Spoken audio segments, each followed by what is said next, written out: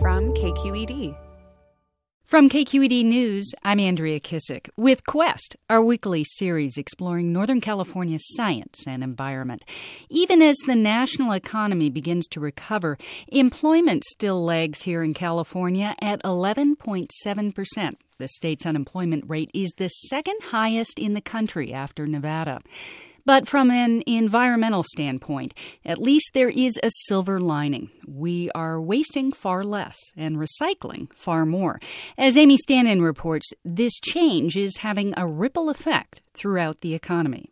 Monet Coleman, I think it's fair to say, is not your average dyed-in-the-wool, tree-hugging environmentalist. Actually, I never thought to really recycle, ever. But a couple of months ago, she ran out of gas money and was late to her classes at nursing school. She wasn't finding part-time work.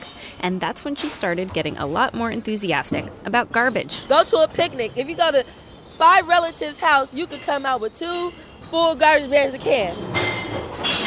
Take them here to Alliance Recycling in Emeryville, and you come out with real money. A few weeks ago, Coleman made $80.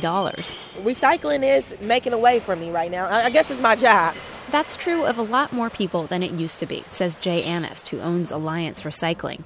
A few years ago, most of the people who came in here were pushing shopping carts. Now he's seeing late-model Toyotas. Since the economy burst a few years ago, or popped, we've seen more people driving up, more of your middle-class types, taking the recycling out of their trunk and walking it in. But we're getting quite a bit of that now. Now, a lot of this stuff would have been put on the curbside and recycled anyway, but some of it wouldn't have. And that is one reason that recycling rates across the country have soared, according to Jerry Powell, who edits Resource Recycling magazine based in Portland, Oregon. Aluminum can recycling at 58% is the best in 11 years, and soon more cans will be recycled than ever before. And here in California, the rates are even higher, thanks in part to the state's bottle bill, which slaps a 5-cent redemption value on every aluminum, glass, and plastic beverage container from soda cans to water bottles.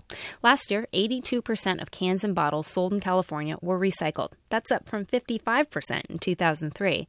People are recycling vastly more than they used to. It's a big shift. Recycling was once the icing, now it's the cake. And nowhere is this change as stark as it is in San Francisco. They're approaching 70% recycling and only 30% garbage. And 15 years ago, it was completely the opposite. What this means is that recycling is a bigger part of our economy than it has ever been before. Entire industries, here and abroad, literally can't survive without those bottles, cans, and cardboard boxes that you put out on the curb or bring into a recycling center. But if the total recycling industry said stop and said they don't want to do any more recycling, you wouldn't have an American car made. They're mainly made out of recycled steel. You would have half of the newspaper because they only could get half that amount of paper. So recycling really now is just part of the normal economic order. But when people start recycling more and throwing away less, there are growing pains. For example, Berkeley. For years, the city billed residents for garbage pickup. Recycling was free as a way of encouraging people to do more of it. But when people started throwing away less garbage, the city's revenues dropped. Berkeley has raised garbage rates 3 times in as many years. And then consider the landfills. Under a baking blue sky at Altamont Landfill near Livermore, a bulldozer rakes over the day's trash. It's been trucked up here from San Francisco and Alameda County and is now being crushed into the hillside. Similar to mowing the lawn, you just go back and forth and back and forth. Ken Lewis is the area director for this landfill, which is owned by the world's largest garbage company, Houston-based Waste Management. Lewis and I are standing on a massive pile of old garbage, almost every scrap of trash tossed by San Francisco residents for the past 30 years. Municipal solid waste consists primarily of paper, organic materials, plastics, film plastic bottles, a lot of different types of materials that you would find in any household that have been thrown out over the years. But times have changed. Almost every one of those things is now recyclable, which means more and more they aren't ending up here. And when you add in the fact that in a recession people buy less stuff, that means this landfill is taking in a lot less trash than in the past. This site accepts probably 2/3 of what it was accepting back around the turn of the century. He means 1999 to 2000. And the volumes are way down from San Francisco. They're way down from Alameda County in virtually every jurisdiction. Once upon a time, California's politicians warned about a landfill crisis. Now, the state finds itself with enough existing landfill space to last nearly 50 years.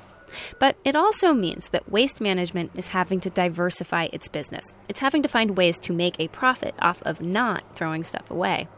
For example, a couple years ago, this landfill became the first in the country to start sucking up natural gas from deep within the landfill and using it to power trucks, which means a lot less money spent on diesel fuel. Now, the company that named itself after an increasingly outdated concept, Waste, is seeking permits to build a composting station out here. For Quest, I'm Amy Standen, KQED News.